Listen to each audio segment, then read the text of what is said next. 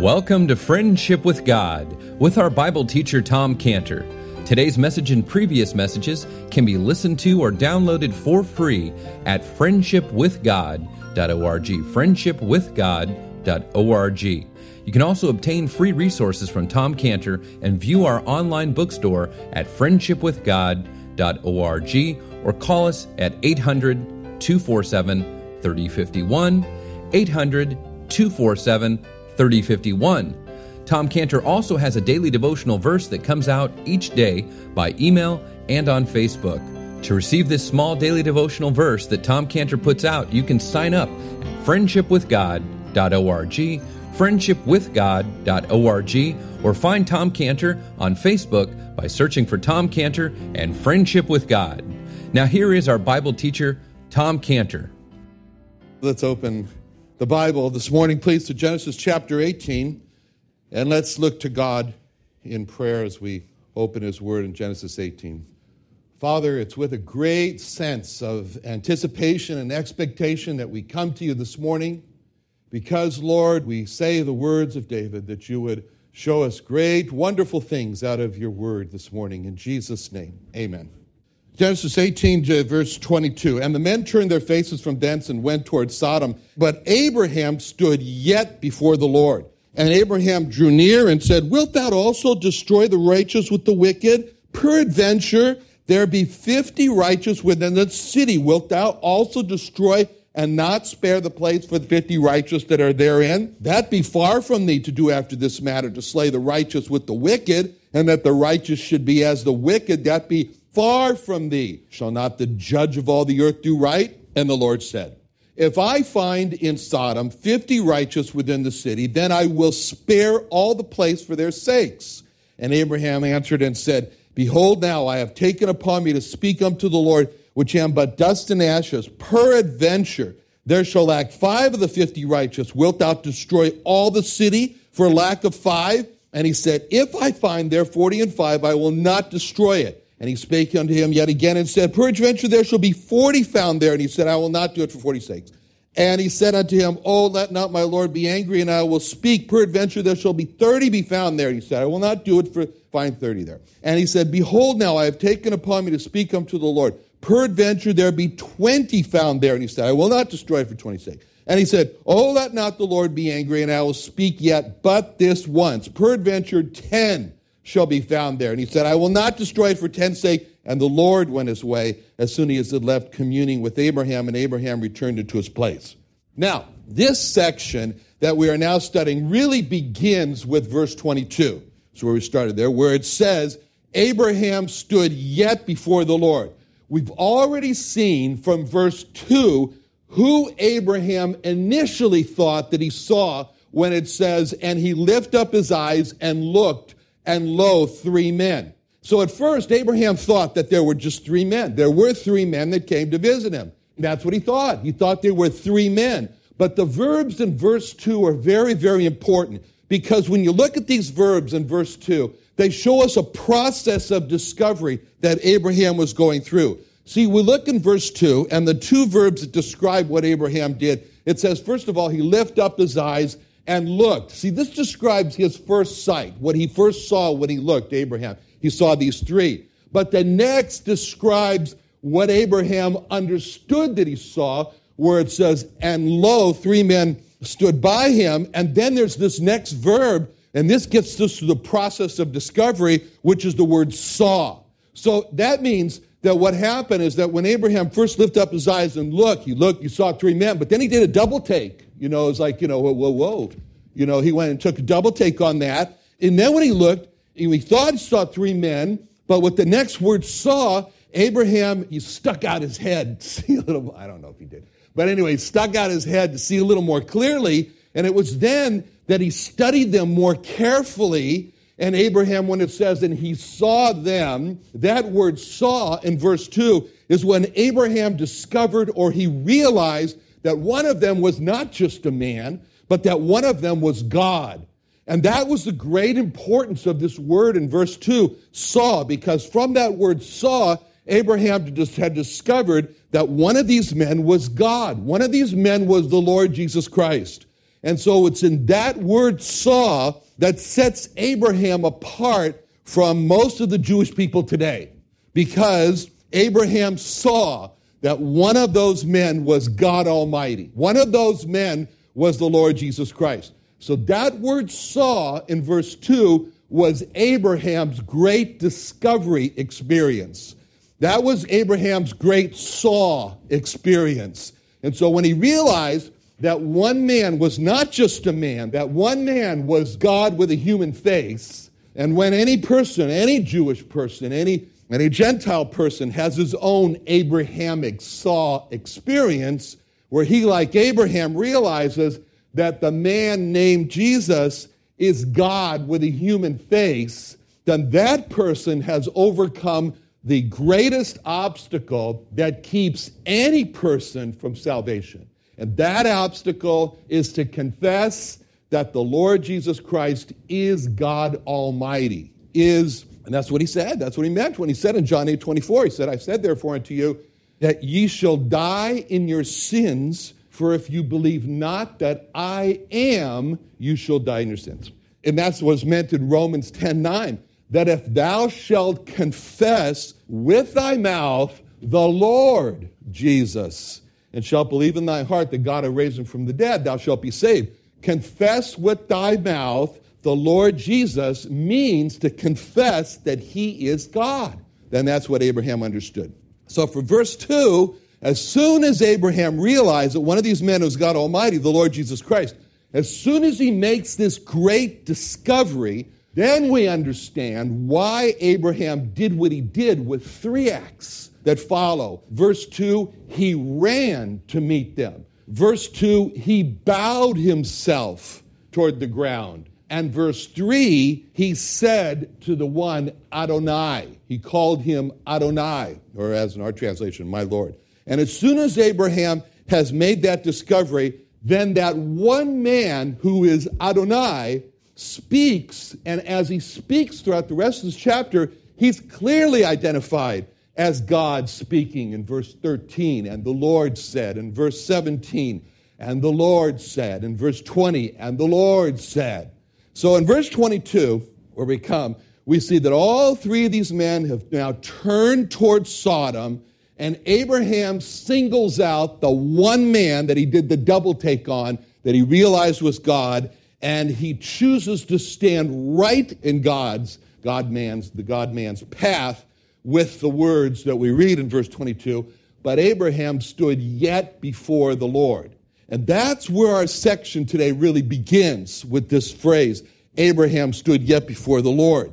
With Abraham having made this great discovery that one of those men was God, Abraham having made the great discovery that the God-man of the Lord Jesus Christ is Adonai standing in front of him, and he's standing in front of him, and he's standing before him, and Abraham knows that he's standing before Adonai. So in verse 22, we see Abraham knowing that the God-man is Adonai. We see Abraham has taken this bold move to stand in front of him, and with this move, now that sets us on the brink of discovery of what's going to happen in the rest of this chapter, which is a revelation or disclosure or the discovery of the heart of Abraham and the heart of God in this discourse that takes place. So verses 23 through 25 is the part where Abraham speaks to God. This is Abraham speaking to God. See, it's verse 23. And Abraham drew near and said. So now it becomes very important for us to study and to understand, what did Abraham say? Why did he say it? Where was he going? What's the heart of Abraham? Because from what he's going to say here, we're going to learn more about this very important question for us. Who is Abraham? Who was Abraham? Who was this Abraham who is the father of the Jewish people? Who was this Abraham that we as the people of faith are commanded to follow as Abraham's children, as it says in Galatians 3:7, no, we're commanded to know this. Know ye therefore that they which are of faith, the same are the children of Abraham. So what strikes us first in this scene of Abraham, verses 23 and 25, is what we do not see. Now, first of all, when we look at this, what's going on here with Abraham, we do not see an Abraham who is just speaking, with his mind somewhere else. We don't see an Abraham who's distracted. We don't see an Abraham who thinks that he'll be heard for his much speaking or a lot of words, which is what the Lord Jesus Christ warned us not to do in prayer in Matthew 6:7. They think that they shall be heard for their much speaking. To the contrary, we see Abraham using very small number of words. And that shows us what we should not do when we talk to God, to not look at our watch and say, well, how much have I spent enough time now talking to God? Have I said much speaking? And we don't see Abraham who's just repeating phrases to God, which the Lord Jesus Christ also warned not to do in prayer in Matthew 6:7, when he said, when you pray, use not vain repetitions as the heathen do. That shows us what we should not do when we talk to God in prayer, to not say, okay, now I'm going to go and put on my religious voice, and that'll impress God. And now I'm going to use my religious phrases, and that'll certainly get, I'm going to speak now Christianese to God. And when God hears all my religious cliches, then I'm really going to be heard by God, because I'll use these phrases and I'll repeat it to him many times as I've done in the past. And the Lord said, don't do that. And that's not what we see Abraham doing here. To the contrary, this scene in verses 23 to 25 shows us an Abraham who is obsessively engaged in talking to God. These verses, we see an Abraham is really into what he's doing when he's talking with God. In these verses, we see in Abraham, he's intense. There's an intensity to all this. It's drama. He's talking to God. And we see in Abraham who has given intense thought to what he's going to say to God. We see in Abraham who, when he talks to God, he has just a few words to say, but those words have been carefully crafted by Abraham to achieve a well-defined goal. As a matter of fact, in these verses, what we see Abraham do when he's talking to God, he has a very definite goal in sight. We can talk about that. We see here Abraham, when he talks to God, he has a goal that he expects to reach that goal, and he's got a strategy. He's got a plan for how to reach the goal. That's very important. In our work at Scantibodies, as a general rule, there's one thing that guides us, very simple in everything that we do, and it's to set a goal, to set a strategy, and to set a matrix, a way to measure whether or not you come to reaching that goal. We call it the GPA, which stands for Goal, Plan, Actual. And so right now we're working on building a new project, and we've assembled a management team to monitor the progress of this new project. And every 4 hours, in 4-hour increments during the week,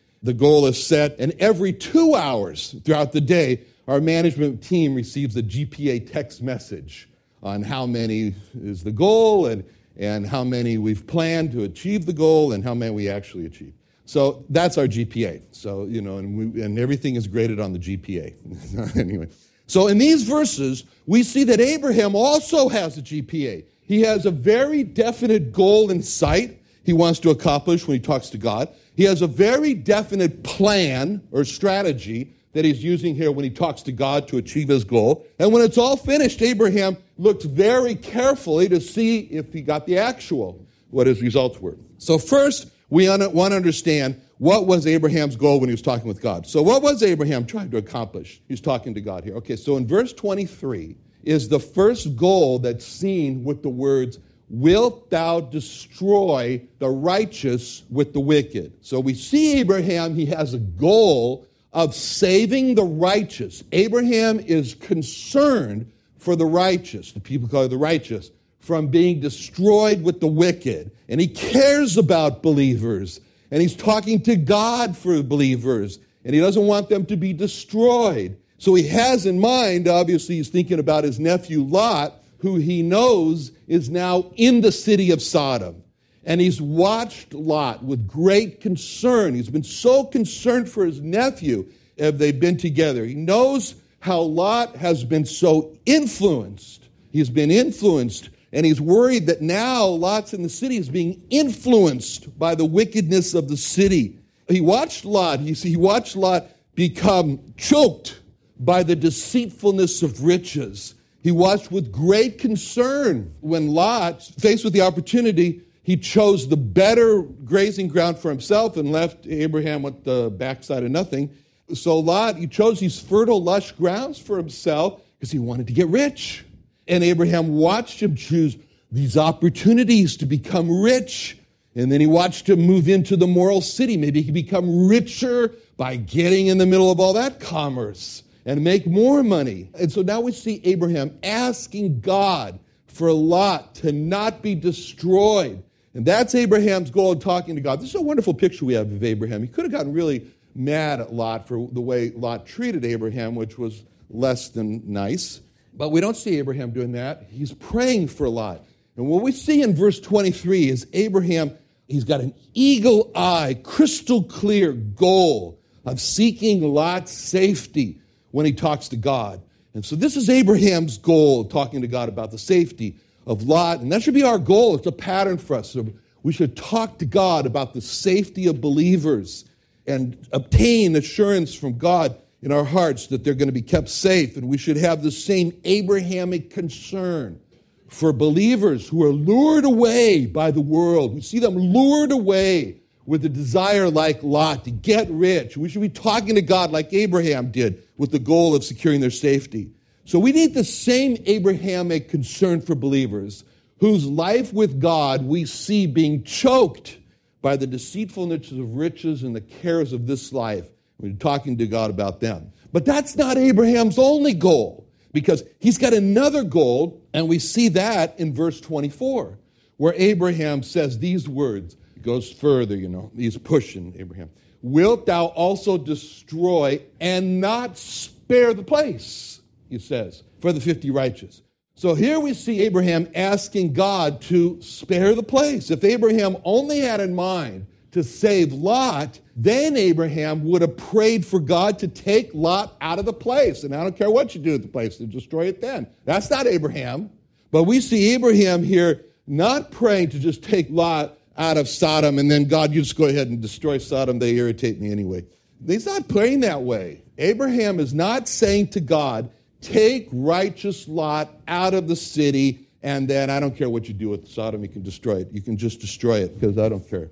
That's not his attitude. That's not Abraham's goal. That's not what he means when he says spare the city. So those three words that Abraham used here, spare the place, are very important in verse 22. Because when Abraham is asking God to spare the place, he's saying to God, oh God, spare Sodom. Oh God, don't destroy Sodom.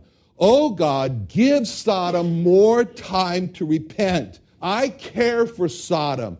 I don't want to see Sodom happen to be described in Revelation 19:20, where it says that God cast alive into a lake of fire burning with brimstone. So Abraham's words in verse 24 of spare the place, he's saying to God, oh God, I know the sin of Sodom is great, but I can't stand the thought of anyone being cast alive into a lake of fire burning with brimstone. Revelation 19:20. So with Abraham's words of spare the place, that gives to us the guidance that we should have the same Abrahamic concern for lost sinners who are heading to be cast alive into the lake of fire burning with brimstone. So Abraham sees clearly that the Sodomite homosexual sinners were heading for being cast alive into a lake of fire burning with brimstone. And he knew they weren't going to be annihilated or burned up to non-existence, but they're going to be forever existing in this lake of fire for eternity. And that thought was too much for Abraham. And so he's crying out to God, spare the place. And Abraham couldn't stand it. He couldn't stand the thought of anyone, no matter how sinful they are, being cast into a lake of fire burning with brimstone. So Abraham has this goal of seeing God spare Sodom and spare the Sodomites, and he's asking God, spare the place. He's not willing for any Sodomite to perish, but that every Sodomite should come to repentance, as it says in 2 Peter 3:9. He's asking God to spare the place. He would have all men, Abraham would have all men, every Sodomite, to be saved and to come to the knowledge of the truth. as it says in 1 Timothy 2:4. So when we see Abraham saying to God, spare the place, it's a rebuke to our spirit when we become like the disciples who said, well, that they reject. Shall we call down from heaven fire and destroy them like Elijah? Yeah, let's do that. That sounds good. That's a rebuke to us. It's a rebuke to us when we say, I hope God destroys those sodomite homosexuals. That's a rebuke. Because Abraham had the attitude, and so should we. I want God to spare the homosexuals. I want God to save the homosexuals. I want the homosexuals to recover themselves out of the snare that they've been taken captive by the devil through repentance. I want him to do that. So he's praying this way. That's a pattern for us.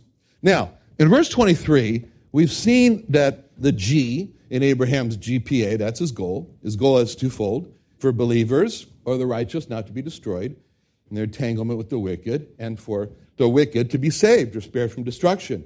Now, the question is, what's his P? How is Abraham going to achieve this with God? What's his plan? What's his strategy? So we see this as a broad question. And so he starts off with the broad question. So Abraham gives broad, general question. Lord, wilt thou destroy the righteous with the wicked? And he's come up with this question, which should be a no-brainer for God. Because Abraham has personally experienced how God saved him from being destroyed over and over again, as we've seen. And he's concluded that God is in the business of preserving the righteous, as it says in Jude 1:24, unto him that is able to keep you from falling, to present you faultless before the presence of his glory with exceeding joy. So that verse talks about the ability of God to keep and preserve from destruction, unto him that is able to keep and to present. And so how he will present in a state of not being destroyed and alive is what is described in 1 Corinthians 15:22. For as in Adam all die, even so in Christ shall all be made alive. He speaks about this in John 10:29 when he talks about this word, pluck. He said, no, my Father which gave them me is greater than all, and no man is able to pluck them out of my Father's hand. And that word is very graphic because it's the picture of something happening quickly and unexpectedly and a plucking out. And he said, that won't happen. I'm so careful to watch. In John 10:11, he spoke himself as the good shepherd who gives his life for the sheep. And that he was saying, if it meant it, he'd die for the sheep to keep them alive, which he did. And so Abraham knows that God is all about life. He's all about life. And he knows that God loves life. And so Abraham knows that scene very well in his mind in Genesis 2:7, where the Lord God formed man out of the dust of the ground and then God breathed into man's nostrils the breath of life, and man became a living soul. That's what God loves to do. Abraham knows that, and he uses this fact, and he poses this question that the righteous should not be swept up in destruction with the wicked. And so as Abraham is thinking, if I can get God to agree with me on this point, then I can move on to verse 24, which he does. And he starts off with this peradventure. Let's suppose. See, he's angling. I hate it when my wife does this to me. She does this all the time. Oh, so you suppose that. My wife's like Abraham.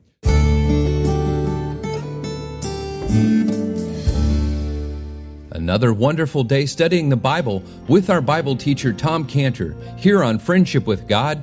Don't forget that today's message and previous messages can be listened and downloaded for free at friendshipwithgod.org, friendshipwithgod.org. You can also go online to find free resources from Tom Cantor and our online bookstore at friendshipwithgod.org. You can also find Tom Cantor on Facebook, and you can also go to friendshipwithgod.org to sign up for his daily devotional verse.